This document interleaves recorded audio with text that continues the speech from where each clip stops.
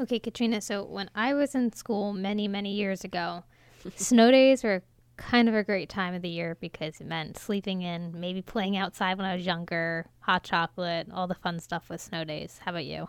Yeah, same for me. I mean, as I got older, they kind of sucked a little bit more because I realized how badly they could handle snow in Howard County where I grew up. But pretty fun, right? For the most part, yeah, I would say so. But I hear that there might be some changes coming to Frederick County Public Schools that might make those snow days a little less fun. Yes, they're considering making snow days another school day.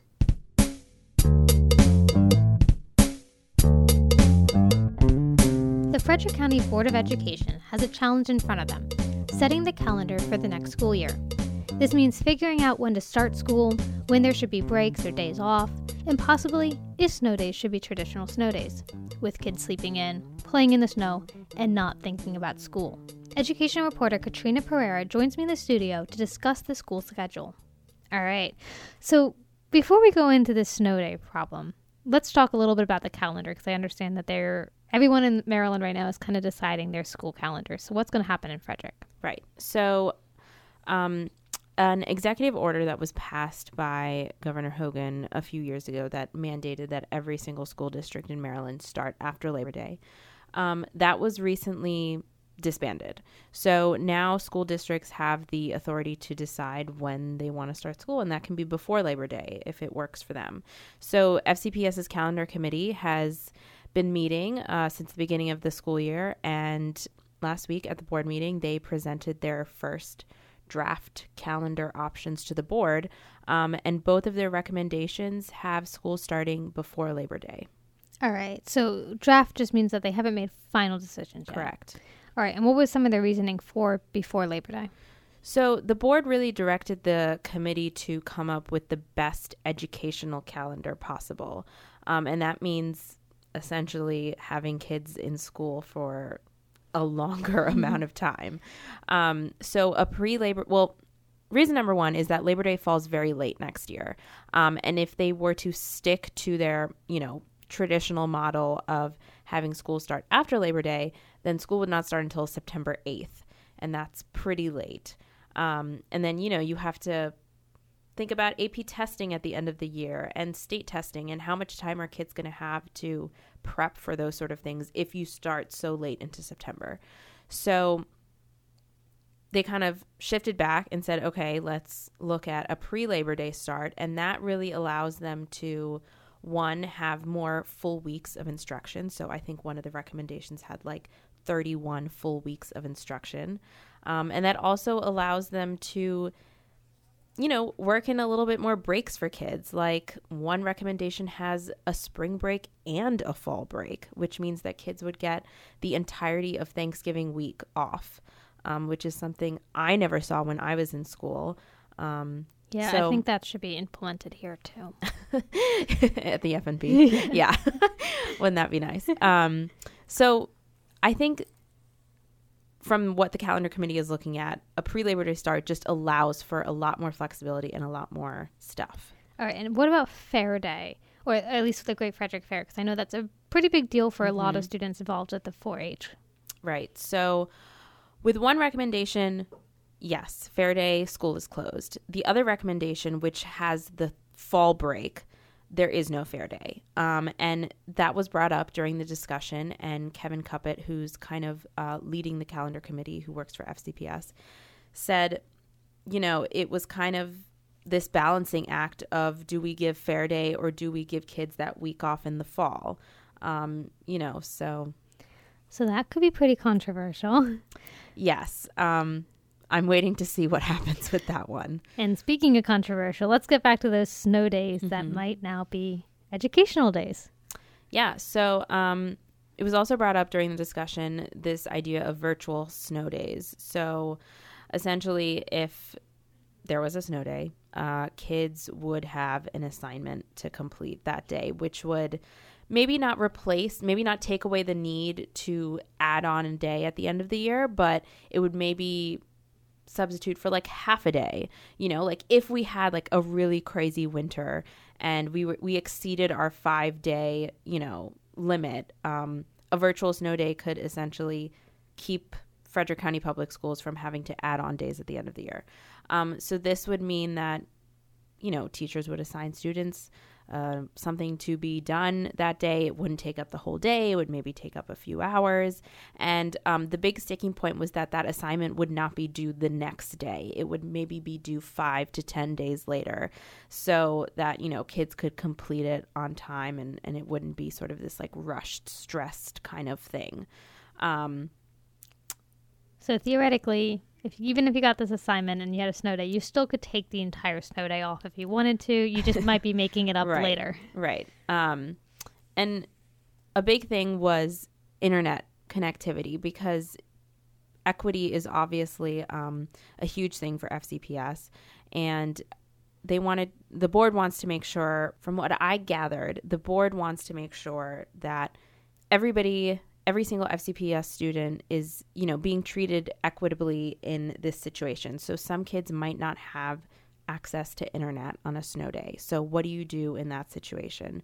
Well, then they brought up the idea of a blizzard bag, where, it would sort of be this like package of materials that kids could take home in anticipation of a snow day, so that if there was a snow day, they would have something to do. And I think another part of the reason of why an assignment wouldn't be due maybe for a few days is that so if kids needed to, maybe get access to the school library, they could, and they would have time to do that. And I was just thinking, like, I cover Brunswick, and one of the complaints that they're having a lot right now is that they have a lot of power surges and their power's going out, but that's without any major weather events. So if there's a snowstorm, I mean, there's a good chance that someone's power might go out, which would be a problem. Right. So that is definitely something that it seems like the board and the committee have to take into consideration. And, this was just a discussion, and I think that they're still going to think about it a lot before implementing any sort of blizzard bag or virtual snow day or anything. But to give them credit, they are, really thinking about this and just kind of trying to visualize and predict all the needs of a student. Exactly. They are definitely looking through all the options. Somebody even brought up the idea of, like, I think Washington County may have looked at this a few years ago, but essentially giving students who needed this hockey puck looking device, which would allow them to have wireless internet from home if they needed it on a snow day. So who knows? Maybe kids will be coming home with hockey pucks. We'll see. Which might be even better for them, because once they finish the assignment, then they might have some extra internet. Right. Use it for Netflix. Who knows? So just so I understand, if I get an assignment, is this one teacher gets to assign me something? Or if I have 6 blocks, each teacher is assigning me something for each class? That was a question I had as well that was not answered by the discussion. And I have not had a chance to ask anybody at FCPS about that. But especially for high schoolers, I think, that's going to be an issue that they have to address because, they're taking 6-7 classes. So who is that lucky teacher that gets to assign them something? Well, and I imagine it's a lot easier to assign something maybe for English class or social studies or whatever the high school students are learning these days, because it's something that you can do long term versus maybe a math class, which it's kind of like do these assignments, learn this thing.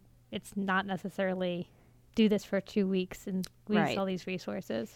Yeah. So, I mean, it's an innovative idea, but there are a lot of complexities as we're seeing as we keep thinking of things like, oh, maybe what about this? Or, oh, what about that? Well, and it's interesting because when you say it's something that's going to go for a couple weeks or maybe you get 5-10 days, it doesn't really sound like a virtual experience. It sounds like more like a long-term project.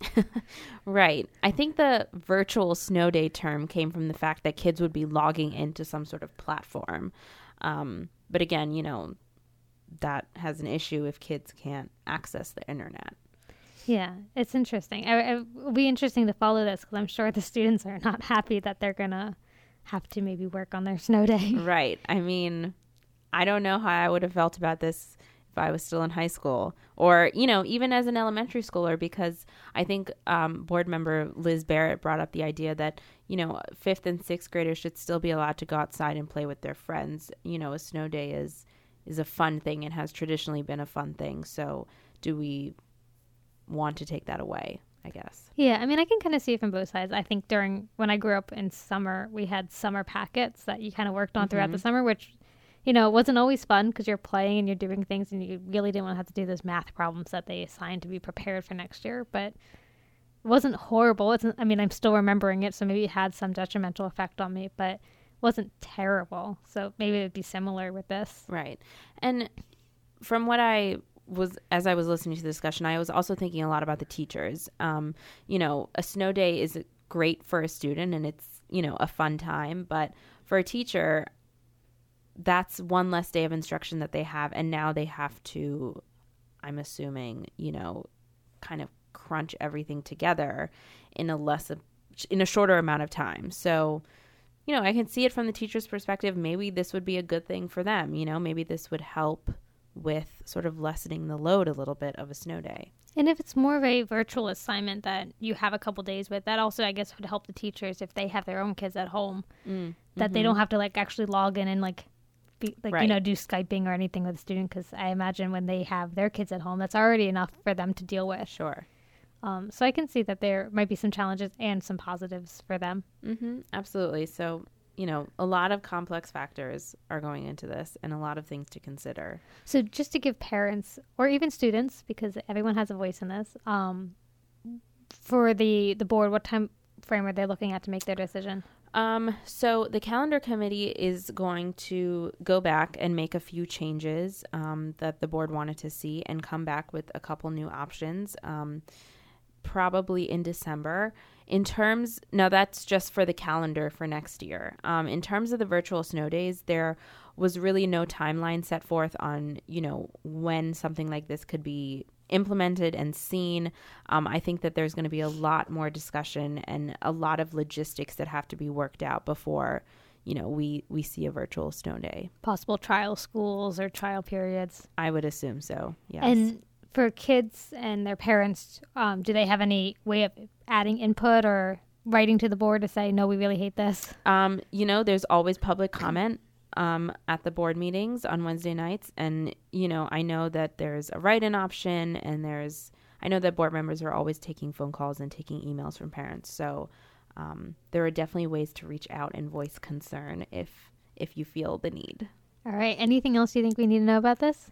No, I think that's it. All right. So this is not the first time that a virtual classroom on a snow day has come up. So to give us a little bit of background, we have city editor Allen Etzler, who also is a FCPS alumni. So he can maybe give us some of that kind of context as well. But Allen, when did you first write about this?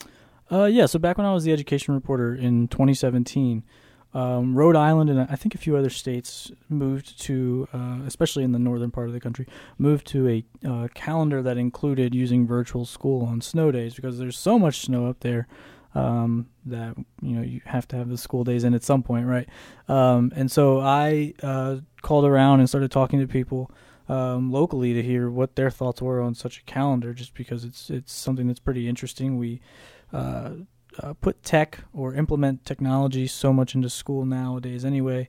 There's an emphasis on telecommuting, so to me there was a angle of you're building people for what their jobs could be like, seeing how productive they are when telecommuting, things like that. Students need to learn that stuff too. So I called around and got some teachers' opinions, some principals' opinions, some Board of Education members' opinions, and tried to figure out what the issues would be. And there's a lot of them. Don't get me wrong. There's a lot of issues with this. But also there's some benefits to it. And one of those benefits we're finding out right now with calendar challenges is flexibility. It gives you the opportunity to build a calendar that doesn't hinder you by all the other days that people want off. So when you wrote about it, did people seem kind of on board about it? No, I mean, not that they weren't off board either. They didn't shun the idea. They weren't all in on it either. Everybody I think I talked to realized it's sort of it's kind of like making the best of a bad situation. You won't beat person-to-person instruction, face-to-face interaction with people. You can't top what you can learn in that environment. But there's an ability to learn something that day or to make progress on an assignment rather than just having students take a couple days off. It turns a 3-day week into a 5-day week as opposed to missing a couple days and kind of losing momentum on what you guys were learning that week. And for the teachers, what were some of the pros and cons that they had told you about? The biggest con was it's a lack of face-to-face interaction. You don't get to interact with your students each day. The students don't get to interact with you or each other each day. It's a very, at least as it's been implemented so far, it's a very kind of siloed way of instructing. Is you're very individualized, and a lot of instruction today, they want small group instruction. So that's one of the big challenges. One of the big pros is kind of what I said, is you don't lose momentum through the learning process. You're able to make progress and continue trying to master the subjects that you guys are learning about. That's really the biggest one, and it does give you flexibility through the rest of the year to have days off on days like Fair Day, or to have your week-long spring break, whereas the last couple of years it's only been like a 3-day long spring break type of thing.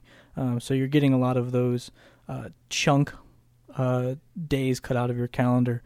Those are getting put back in now if you can do that kind of virtual instruction. All right. So Katryna and I talked about this a little bit, but neither of us went to Frederick County Public School systems. Yeah. We did go to school, but, different counties.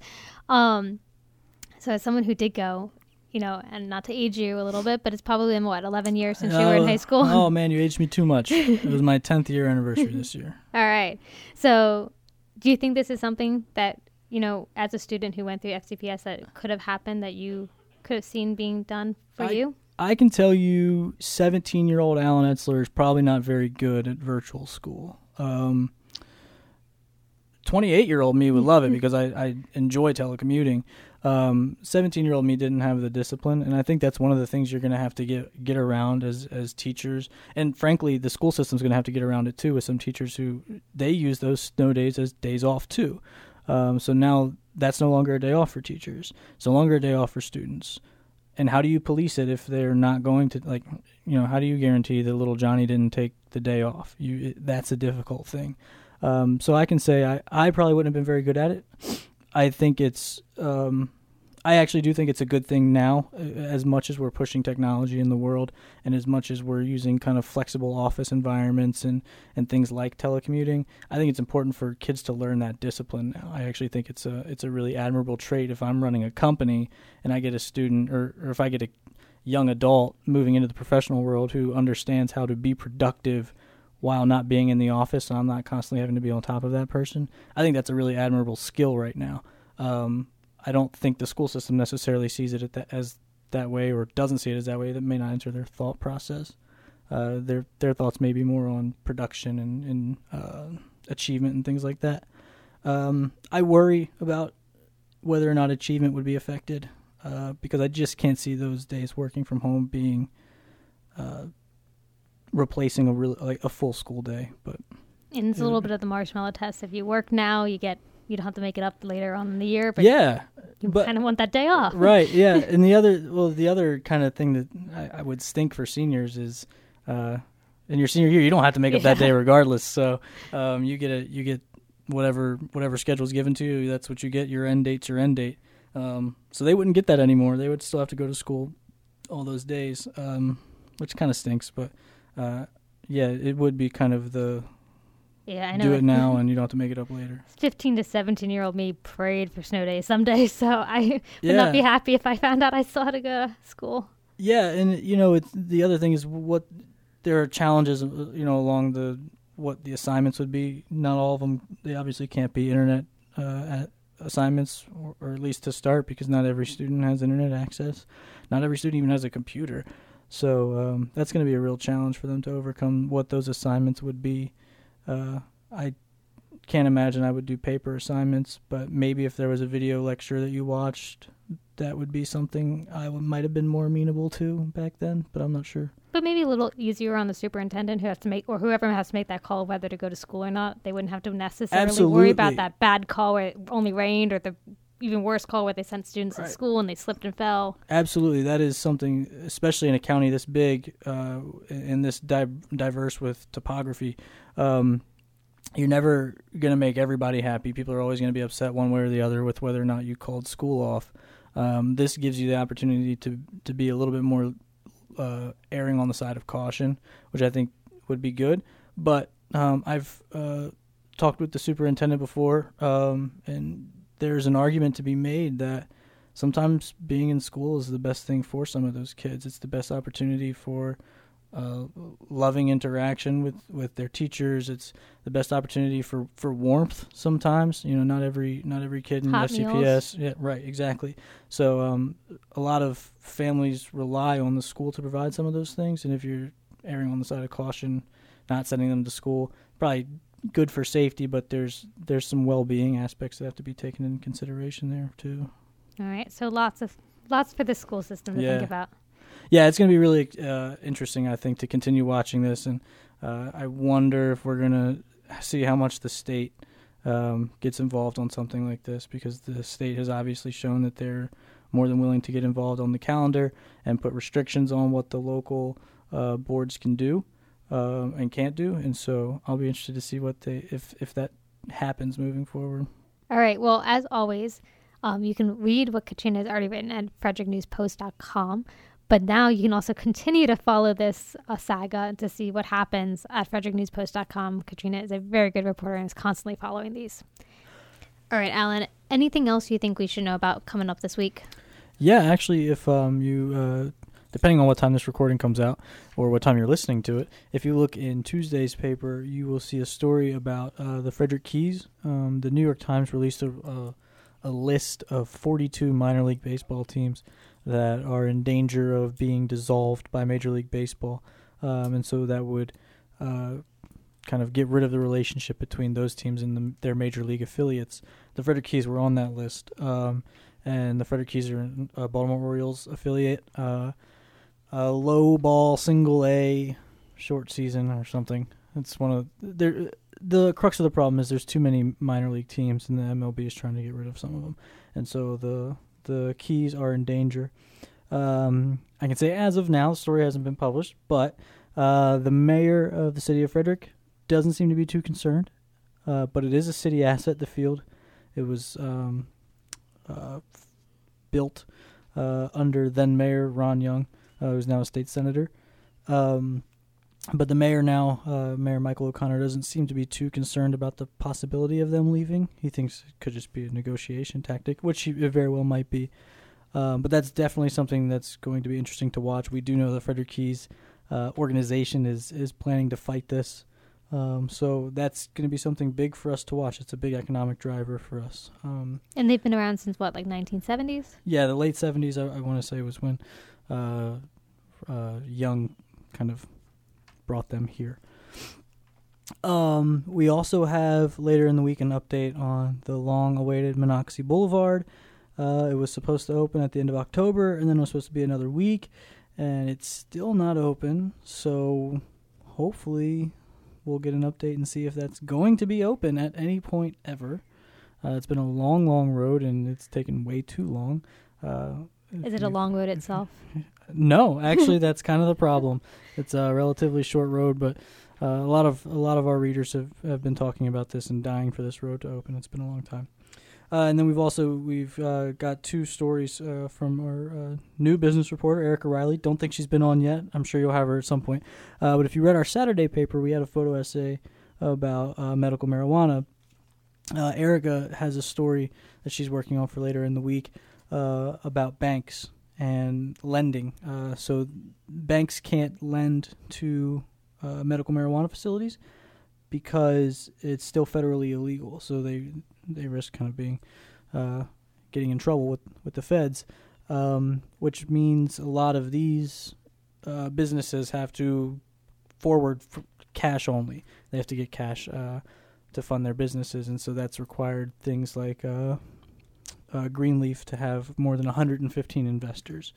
So that's a big challenge that this industry is overcoming, and that the banking industry is actually lobbying down at Capitol Hill for medical marijuana to become federally legal so that they can lend this money.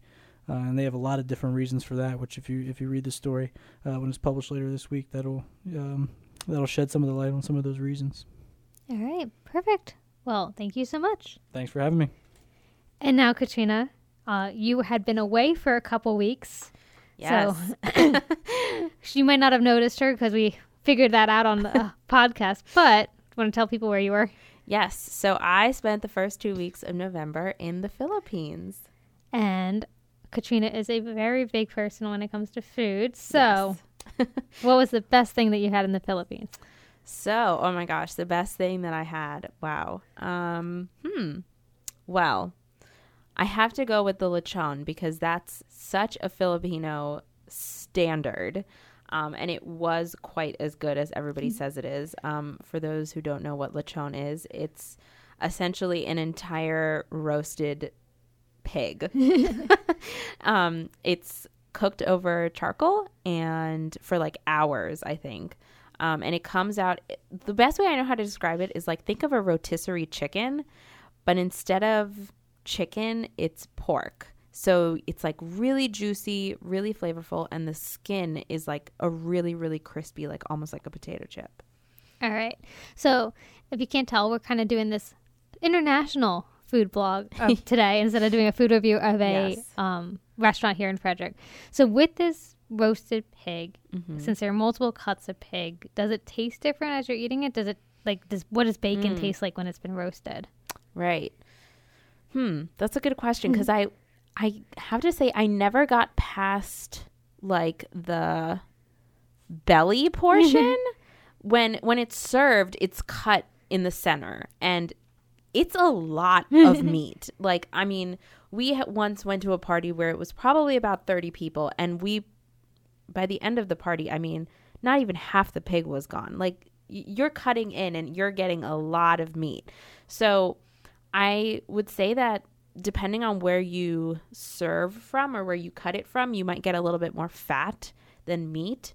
But I would say everything's good, no matter where you cut it from. It all tasted good to me. So I know that there are some pig roasts in different parts of the United States. In Hawaii, I think it does it quite a bit. So was there anything special to this that added a Filipino flair to it?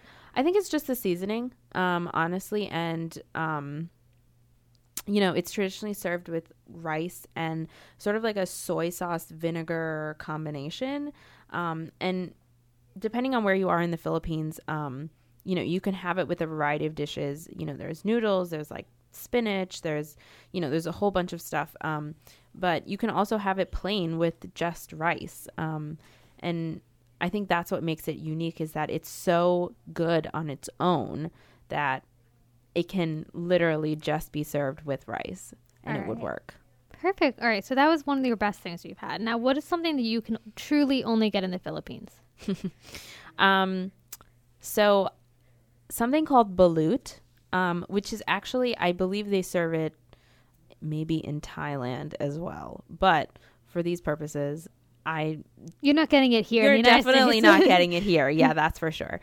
So balut is a pretty common street food in the Philippines. And what it is an egg, a fertilized egg. All right, stay with us, people. A fertilized egg that is X amount of days old that has been boiled. And so essentially what you're doing is you're eating the embryo of either the chicken, the duck, whatever the egg is. I happen to have a duck egg. So mine was 16 days old. All right. Again, stay with us. What did it taste like? So I really did not think it was that bad. I thought it kind of tasted like a poached egg or a soft boiled egg. Yeah, I mean, the texture was really similar. It kind of just tasted like you were eating an egg yolk. I mean, again, I tried not to think about it when I was eating it because I knew that if I did, I might not get it down. So I can see that. But again, you did eat a pig that had been roasted and had a whole body. So I guess there are some differences, but if you kind of think about it that way. Yeah. The balut is really interesting, and it's funny because a lot of Filipinos actually don't eat it because they find it gross. But I was brave enough, and I was quite lucky. The lady that I got it from only had 16-day-old eggs. A lot of people, from what I heard, actually eat 21-day-old eggs. So in those, the beak of the duck or the chicken has formed. There's some bones. So it's a little crunchier. Now you might be losing me too. Yeah, mine was still a little soft, and the embryo was there, but, it was kind of just like not really formed yet, semi-formed. So, and it's not raw. You're boiling it. Yeah, it's boiled. So it's cooked. Yeah, I think when I saw, because you had pictures of this, when I saw it originally, I thought maybe it was like not cooked, which would have been a lot grosser. Right. No, it's definitely cooked. And customary, you kind of break the top of the egg, you peel it down, sprinkle a little salt, and douse it with a little vinegar, and then kind of like take it back like a shot. All right. So it's a hard-boiled egg shooter with some extra things. There you with go. Yeah. All right. Anything else that you think that people should know about that, would make them get on a plane, take the 16-hour trip to the Philippines? Yeah, over 16 hour, but yeah. From what I learned over my 2 weeks is that Filipinos love pork. From the lechon to their chorizo sausages to their lumpia, which are like fried spring rolls with minced pork inside. Pork literally reigns in the Philippines. So if you don't like pork, I would not recommend going to the Philippines, because I ate pork every single day that I was there. And everything's made, in like a sharing, meant to share with multiple people, which I found really beautiful. So. All right. Well, just since we're here in the United States, and I know we would all love to go to the Philippines, especially now as it's getting colder, but anything that you learned in the Philippines that you think you can bring back to your cooking here that maybe listeners can change up with their own cooking? Wow, that's a good question. I would say that expand your knowledge of how pork can be cooked, because from what I learned in the Philippines, and I know I'm going on about pork, but really that is the king over there. It's not just pork chops and pork belly. Every cut of the pig can be used, and it can be cooked in multiple ways. I mean, I went to somebody's house for lunch one day when I was there, and it was rice and 6 different dishes of pork, all completely different in flavor, completely different cuts. So what I would say is I'm definitely going to look into, okay, where can I go to a butcher and what kind of cuts of pork can I get and how can I make those into something delicious? And that's what I would recommend. All right, perfect. So for those who, like me, have grown up maybe thinking pork's a little bland or a little dry, you're doing it wrong. It's time to visit the Philippines and bring it back a little bit here. Definitely. All right, perfect. Well, as always, you can read Katryna's food reviews in 72 hours. Katryna, thank you so much for coming in. Thank you. Frederick Uncut is produced by me, Heather Mongilio, and edited by Graham Cullen. We'll see you next week.